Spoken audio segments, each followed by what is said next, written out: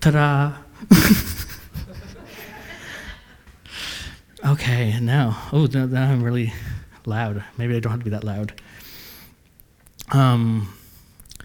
So yeah, Ecclesiastes is a really kind of interesting book. And in chapter 4, when you get up to this point, we start getting into the scriptures, it's going to really emphasize the need for Christ. And as you can see, my I'll say thesis, what I want you to keep in mind as we go through everything is, without God, it will never be right. And I want you to keep that in mind as we go through, because it's going to seem very dread and drab and down and depressing, but it doesn't have to be. So I want you to keep in that mind. And it's raining again. If it could only get more drab than that. So let's say this is the overview. And like I said, this chapter is just a step a little darker than the rest. And so don't worry, there are 3 verses that seem to be quite upbeat and positive. So look forward to those 3. And so what we're really going to be looking at is what life is like without God. So when we look at these passages, this is without God. And the world seems to always be on this hunt to fulfill the needs, or there's this hole that they want to kind of figure out. And the world says the philosophy is you need more. You can't get enough. Whether it's collecting things, whether it's wealth, there's always that type of mentality. And of course, we want to say that God says to be content with less. So that's just the overview. So the kind of the situation that we're here is, it seems to me, and that Solomon here, I'm not sure if he went away or if he came back, but he says I returned, he says. So we're going to see that in a moment. So I'm assuming he must have went off somewhere, perhaps. And he when he comes back, I think when he went, he was searching for the meaning of life, or he was searching for something. And so when he came back, he's making a lot of observations. So that's kind of the setting. And this is a bit of a side note. When I say the world way are lies, this is a bit of a side note from that. And that is, when just as a moment ago, we were talking about the ways of the world. So I thought I should just throw that in, that the primary, or a lot of when it comes to the world's ways, they're lies.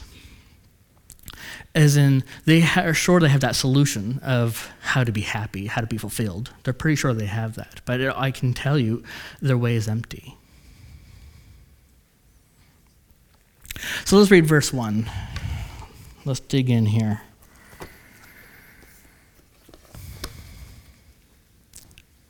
So I returned, and I considered all the oppressions that are done under the sun, and behold the tears of such as were oppressed, and they had no comforter.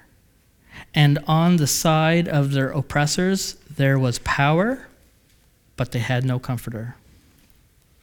As you see, So here I had my verse 1, when I'm going to put a little title, I said, no comfort in sight. It's pretty bleak.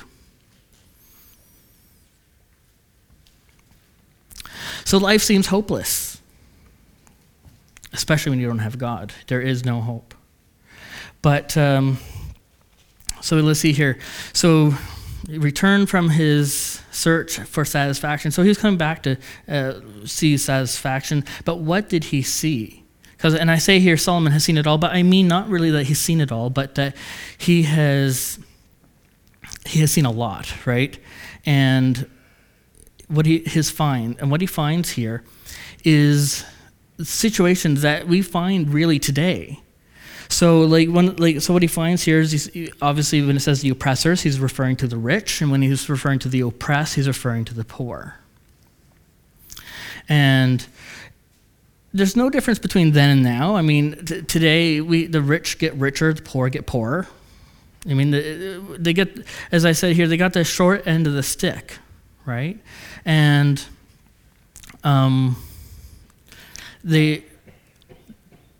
there is, as I said here, ultimately the rich, and they're in that pursuit of happiness through power. They're always trying to collect things, drugs, sex, money. It doesn't matter. The rich are always trying to do what they want, and if they have to do it on the backs of the poor, they do, and that's kind of the things that was happening back then, And again, in this case, we're not talking about Christians. So they don't have that hope. They don't have that comfort. And kind of at the bottom here is a bit of a little bit of a side note here. But I'm kind of saying is there's no content here. I mean, it always seems that, as I said here, it's greener on the other side. And one of the there doesn't seem to be any happiness. And so, the single people, they want to get married. And then when they get married, they say, they don't like that, so they become single again. And so I'm just trying to say that there's a lot of unhappiness. And there's a lot of power mongering, and that's what we see in, like I said, in verse 1. He finds it very disturbing to Solomon. But the good news is that Christ does fulfill that hole. They might be searching, and if they can understand that Christ can fulfill that, then let's take a look here. John 14:18, it says, "I will not leave you comfortless. I will come to you." In John 14:26, it says, "But the Comforter, which is the Holy Ghost, whom the Father will send in my name, he shall teach you all things, and bring all things to your remembrance, whatsoever I have said unto you." And John 14:27, it says, "Peace I leave with you, my peace I give unto you, not as the world giveth, give I unto you, let not your heart be troubled, neither let it be afraid." And so, basically, you have this situation here where you have the poor, and there just seems to be no hope. But I just want to say there is hope. And that is that Christ can fulfill that hole, that searching that seems to always be happening. Now, when you do have a situation like this, where you do have where you have poor, and of course Christians, we want to help, we want to be a part of that. But I just want to kind of put this a little out there. Just Christians beware. It can be a little bit of a trap here, and that is, it's important that when we are going to feed them and clothe them, is that we're not trying to. That's not our priority.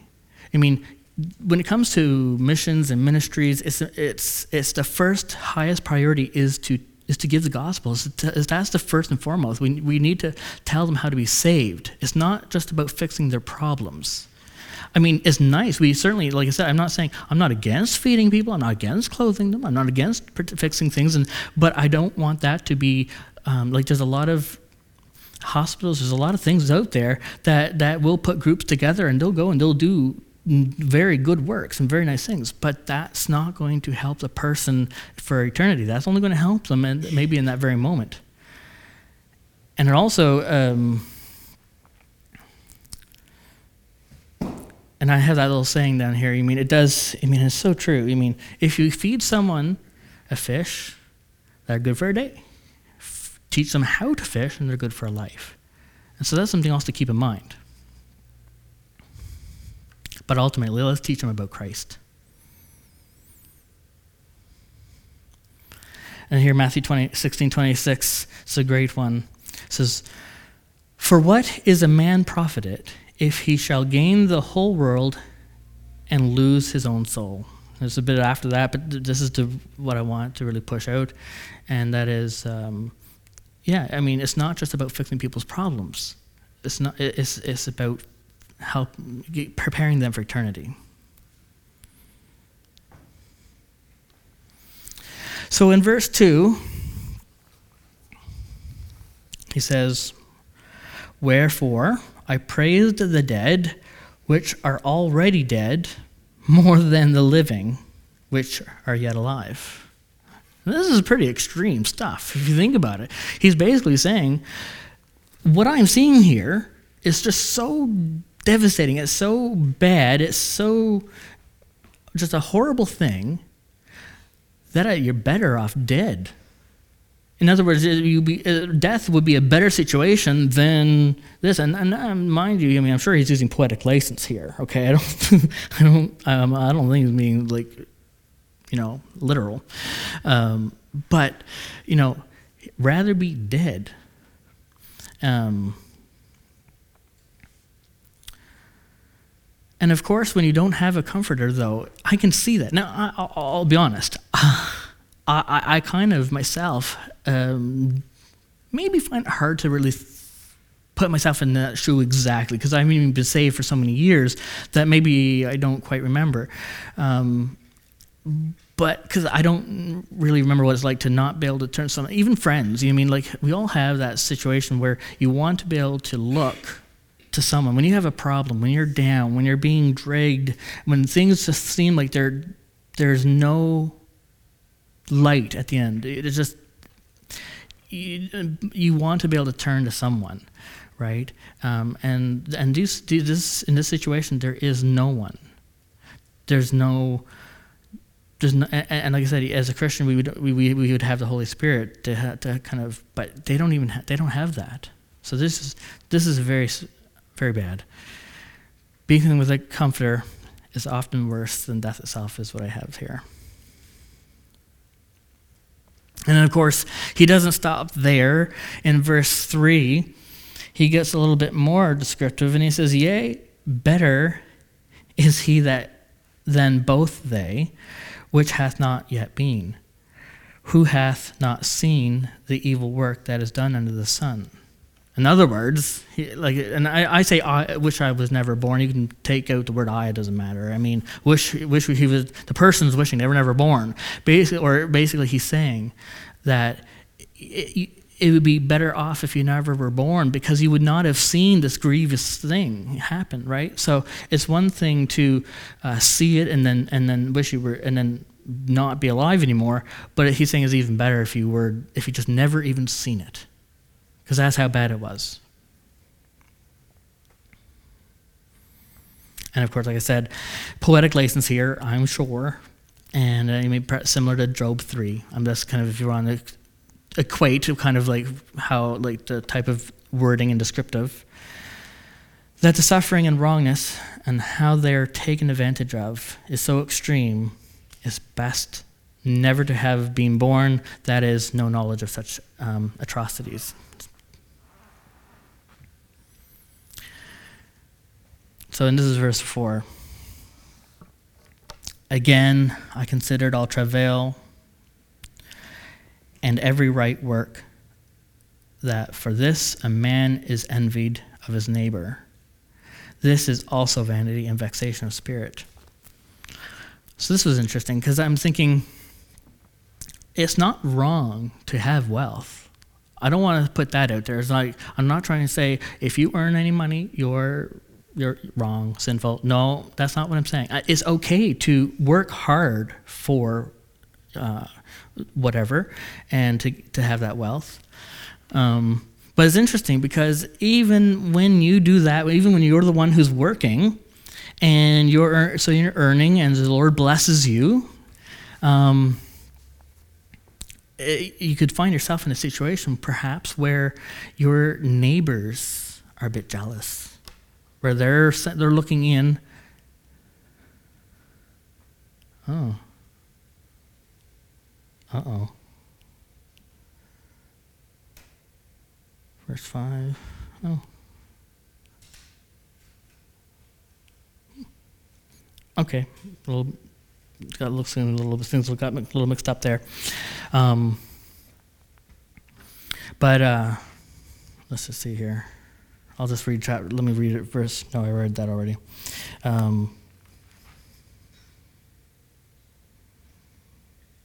Okay, yeah. So it's possible that you'll find your neighbors in maybe a bit of a jealous or an envy situation. And here the one interesting thing is, envy really is such a root to sin. And of course, lies are part of that. But there are a lot of different types of sins that can come out of envy, and I won't get into it now. But vanity and vexation, by the way, those terms are like pride and annoyed. So they're like your neighbors are maybe quite annoyed, if you want to say, that you have that stuff. And here, Cain and Abel is a prime example, if we're looking for scripture where you can see that kind of a story maybe play out a bit. Cain and Abel would be it would be a good one to look at. Because Abel was doing things right. He was honoring God. And yet Cain looked into that and then decided that was it. That he was not happy with what he was getting. So Abel did it right, and his heart was in the right place, and he worked. But Cain, on the other hand, And like I said, and same idea with today's neighbors. And kind of let's see verse 5 here, it says, "The fool foldeth his hands together and eateth his own flesh." Now that's kind of odd terminology there, But the first thing is, like I said, what I have here is verse 5 is, "Take care of me, I'm lazy." That's kind of like the idea behind it. So, you're rich. How dare you not make my life like yours? By the way, I don't work, so don't ask. This is an attitude that I'm sure we've ran into before. It's like, people are complaining and they want this and they want that, and yet they don't want to work. They don't want to work. So, a fool is lazy. And now, as for us, it's you would be doing a great disservice if you basically to do the work for that person. And I don't think that's scriptural. And we're going to see here in Leviticus 19:10, this is kind of like, even then, when the rich had extra, they were told to leave it for the poor. But they weren't to necessarily cut it down, put it on a plate, and feed it to them. They were there to leave it so it would allow that person to then go and at least contribute to their own eating. And it says, I'll just read that here. It says, "And shall not glean on your vineyard, nor shall gather every grape of your vineyard. You shall leave them for the poor and the stranger. I am the Lord your God." And of course, so when it comes to like the part where it said "eat your own flesh," I don't know. I am thinking perhaps that might be the idea, like you bite your nose off to spite your face. I don't know if that's the right analogy, but that's kind of where my mind was going when I heard that. Somebody can. I'd be interested to hear what other people might have to say about when it comes to that description. But of course, like I said, laziness, at the end of the day, laziness will absolutely destroy oneself. And we can see that in Proverbs. It says over and over about laziness and how destructive that really is.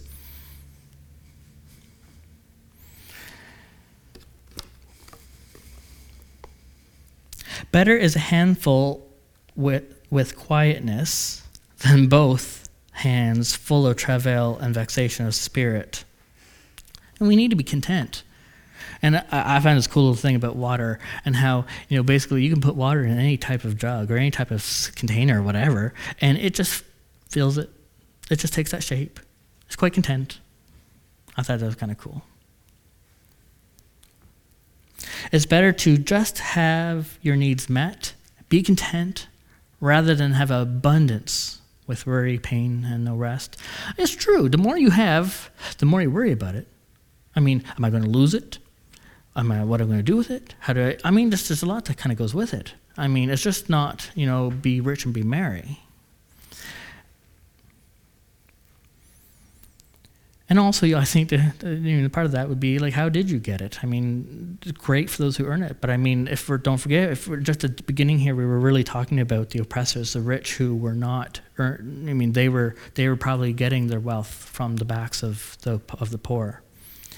There is nothing wrong with having wealth, but trouble begins when one seek to get rich. I think that's a very different thing. When you're blessed with wealth versus my life is dedicated to that.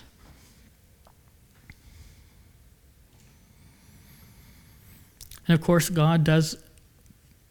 There's much more, I think, than just a request to be content. But he tells us to be content, and there's great wisdom in that, because when you're content, I mean, just think.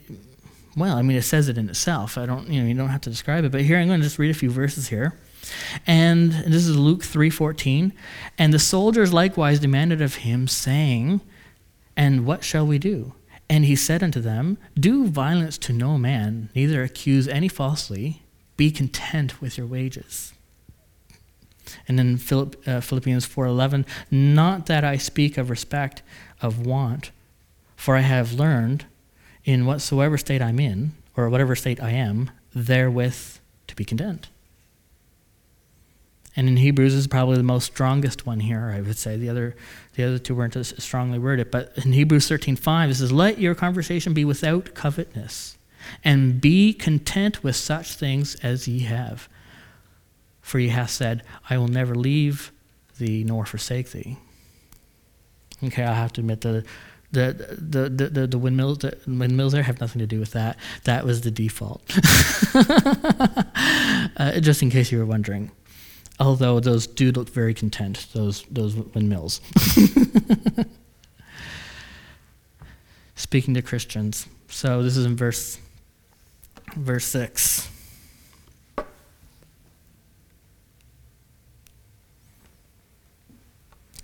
So 1 Timothy 6:5, I'll just read a few more of these scriptures. Perverse disputings of men of corrupt minds, and destitute of the truth, supposing that gain is godliness. From such withdraw thyself. But godliness with contentment is great gain. For we brought nothing all into the world. I like this one. For we brought nothing into this world, and it is certain we can carry nothing out. 1 Timothy 6:8, and having food and remnant, let us be therewith content.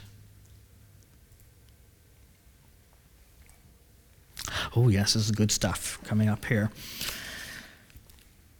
Then I returned, and I saw vanity under the sun.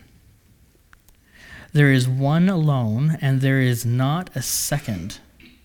Yea, he hath neither child nor brother. Yet there is no end of all his labor. There's no end to all of his labor. Neither is his eye satisfied with riches. Neither saith he, for whom do I labor and bereave my soul of good? This is also vanity, yea, it is sore travail. And when I read that, I better not say my hero. No. But certainly, I'm thinking if we think of pretty well any type of story, you know what I mean? There's always the heroes and villains, and I mean, usually sometimes you see the one turn good to bad. It doesn't matter. But this is the one that really popped out to me, and that is Scrooge. And Scrooge, there's different kind of Scrooge. There's Scrooge, there's Scrooge McDuck, and even the Grinch. These are all characters who I would say embody what we're seeing here, right? And that is, you have this person who is alone. They have nobody. And they are probably in that very situation because all they did, their whole life was work and to no end except to collect more wealth. And no doubt, if there's anybody like Scrooge, They did it by running over a lot of people to get it, or being cheap. It doesn't matter, but the idea here is that the person is alone. They spent their whole life working for nothing or nothing but wealth for the sake of having wealth, and then found themselves with no one. So on a positive note, so we have verses 9 to 12, 4 whole verses on a positive note. So let's see what we have here. Oh. Blank. Ah, yes. Okay, very good.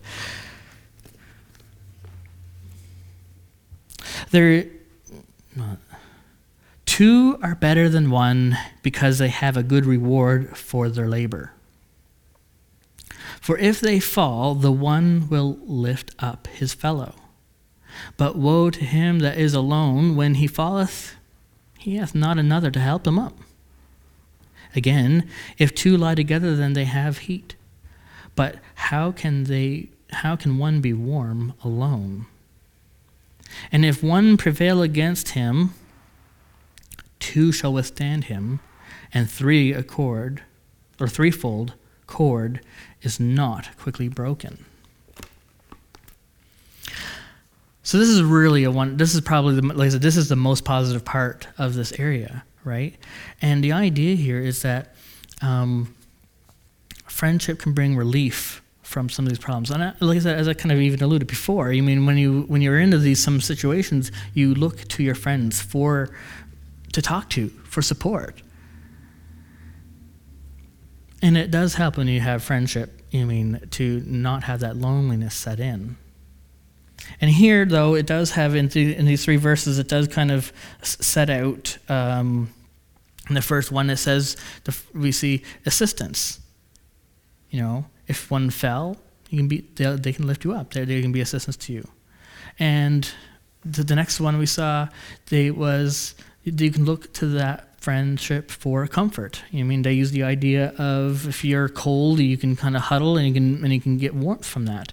But it just, even if you were just sad and they put their arm around you, it doesn't. We're talking about a friend can be a comfort. And of course, if someone's ganging up on you, somebody shows up and there's a couple of you, like they're going to get. There's safety in numbers, I guess, is one way to put it.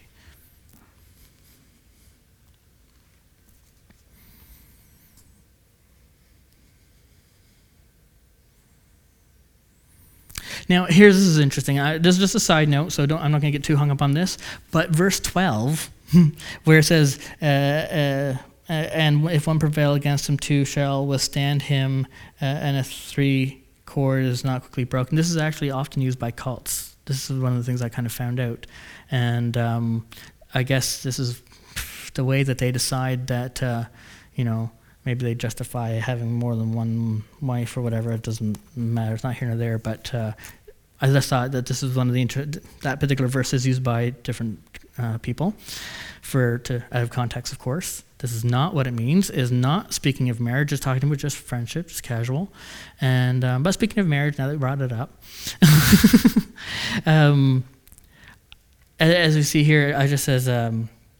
Never date a non-Christian. I'm just going to throw that out there. If you start that, you're going down a road that's not good, because, it won't work out. And it just says here, be not unequally yoked together with unbelievers, for what fellowship hath righteousness with unrighteousness? And what communion hath light with darkness? And I'm going to say this applies to so many parts of our lives. It's not just marriage. It can be in business. It can be with our friends. You may not be wanting to marry the person, but still, if they're an unbeliever, you really should not get too close. I'm not saying don't have friends who are not Christians. I think it's important to have a kind of relationship so you can preach, so you can actually present them the gospel.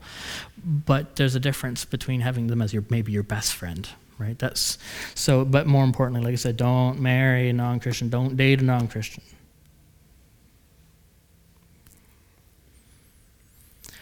Verses 13 through 16. So this is going to take us to the end. I'm running right on schedule. Can you believe it? I think it's the first time I've ever done this. Yay. So Solomon's speaking from experience here, okay? And I actually kind of learned a few things about Solomon I didn't realize. So this is going to be, I find this kind of interesting.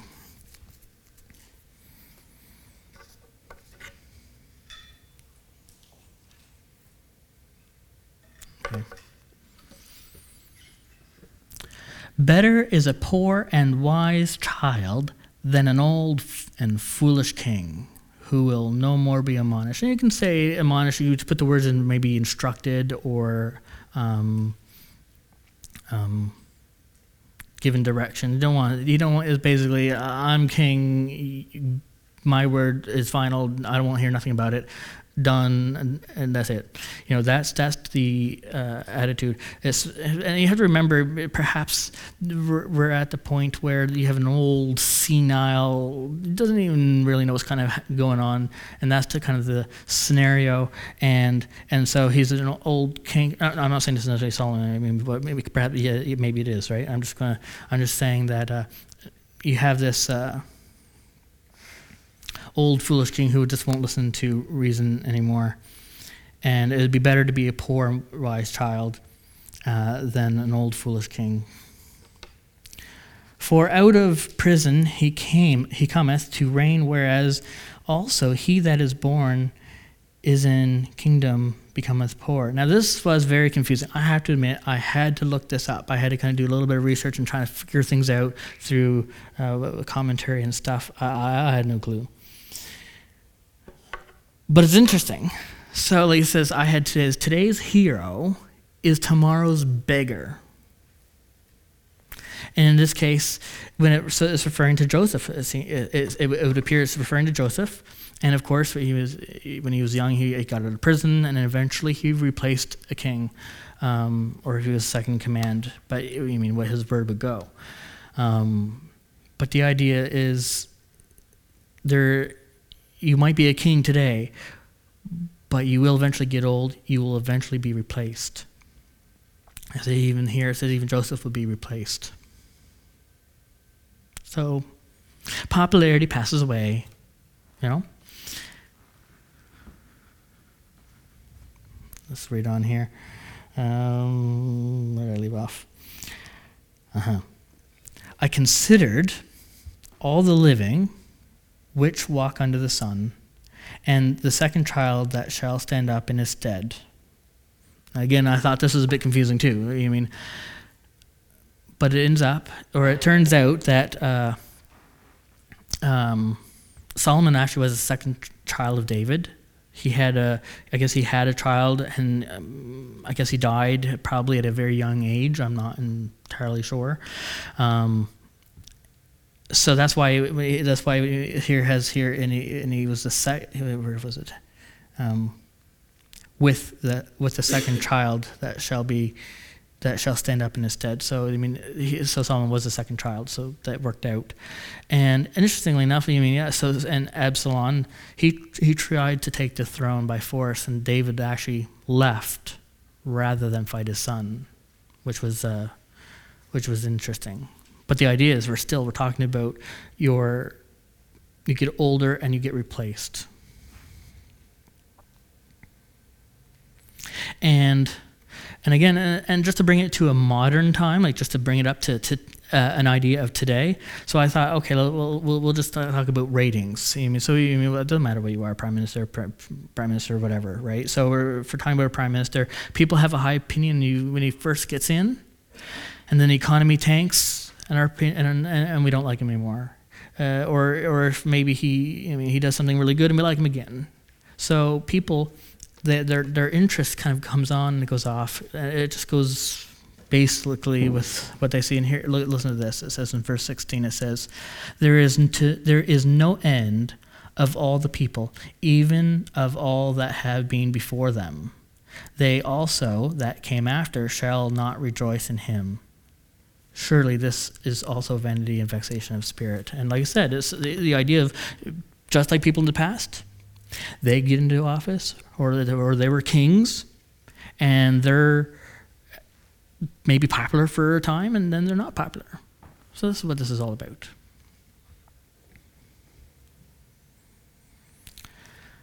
Okay, so again, I just as an overthing, I just want to kind of remind everyone that without God, it will never be right. And so that's what we're seeing here. We're seeing, like, right from the verse kind of 1 to the end, we're finding that it to be the, whether it be the poor without the comfort, whether it be the neighbors and having the envy and jealousy, whether it be the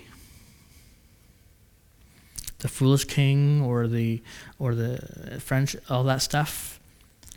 At the end of the day, the theme I'd want to kind of press would be the fact that without God, it will never be right. And that's all we have. I guess I'll close in prayer. Gracious God and Father, it's just a privilege and honor to be able to present your word. And Lord, I pray that it was your word and it was your thoughts, and that we would not be going outside of your word, but that we would be honoring you, for you are the truth. I pray that as we depart from here, we'd all have safety, and that we would be able to bring honor to you. I pray this in your Son's most holy name, the Lord Jesus Christ. Amen.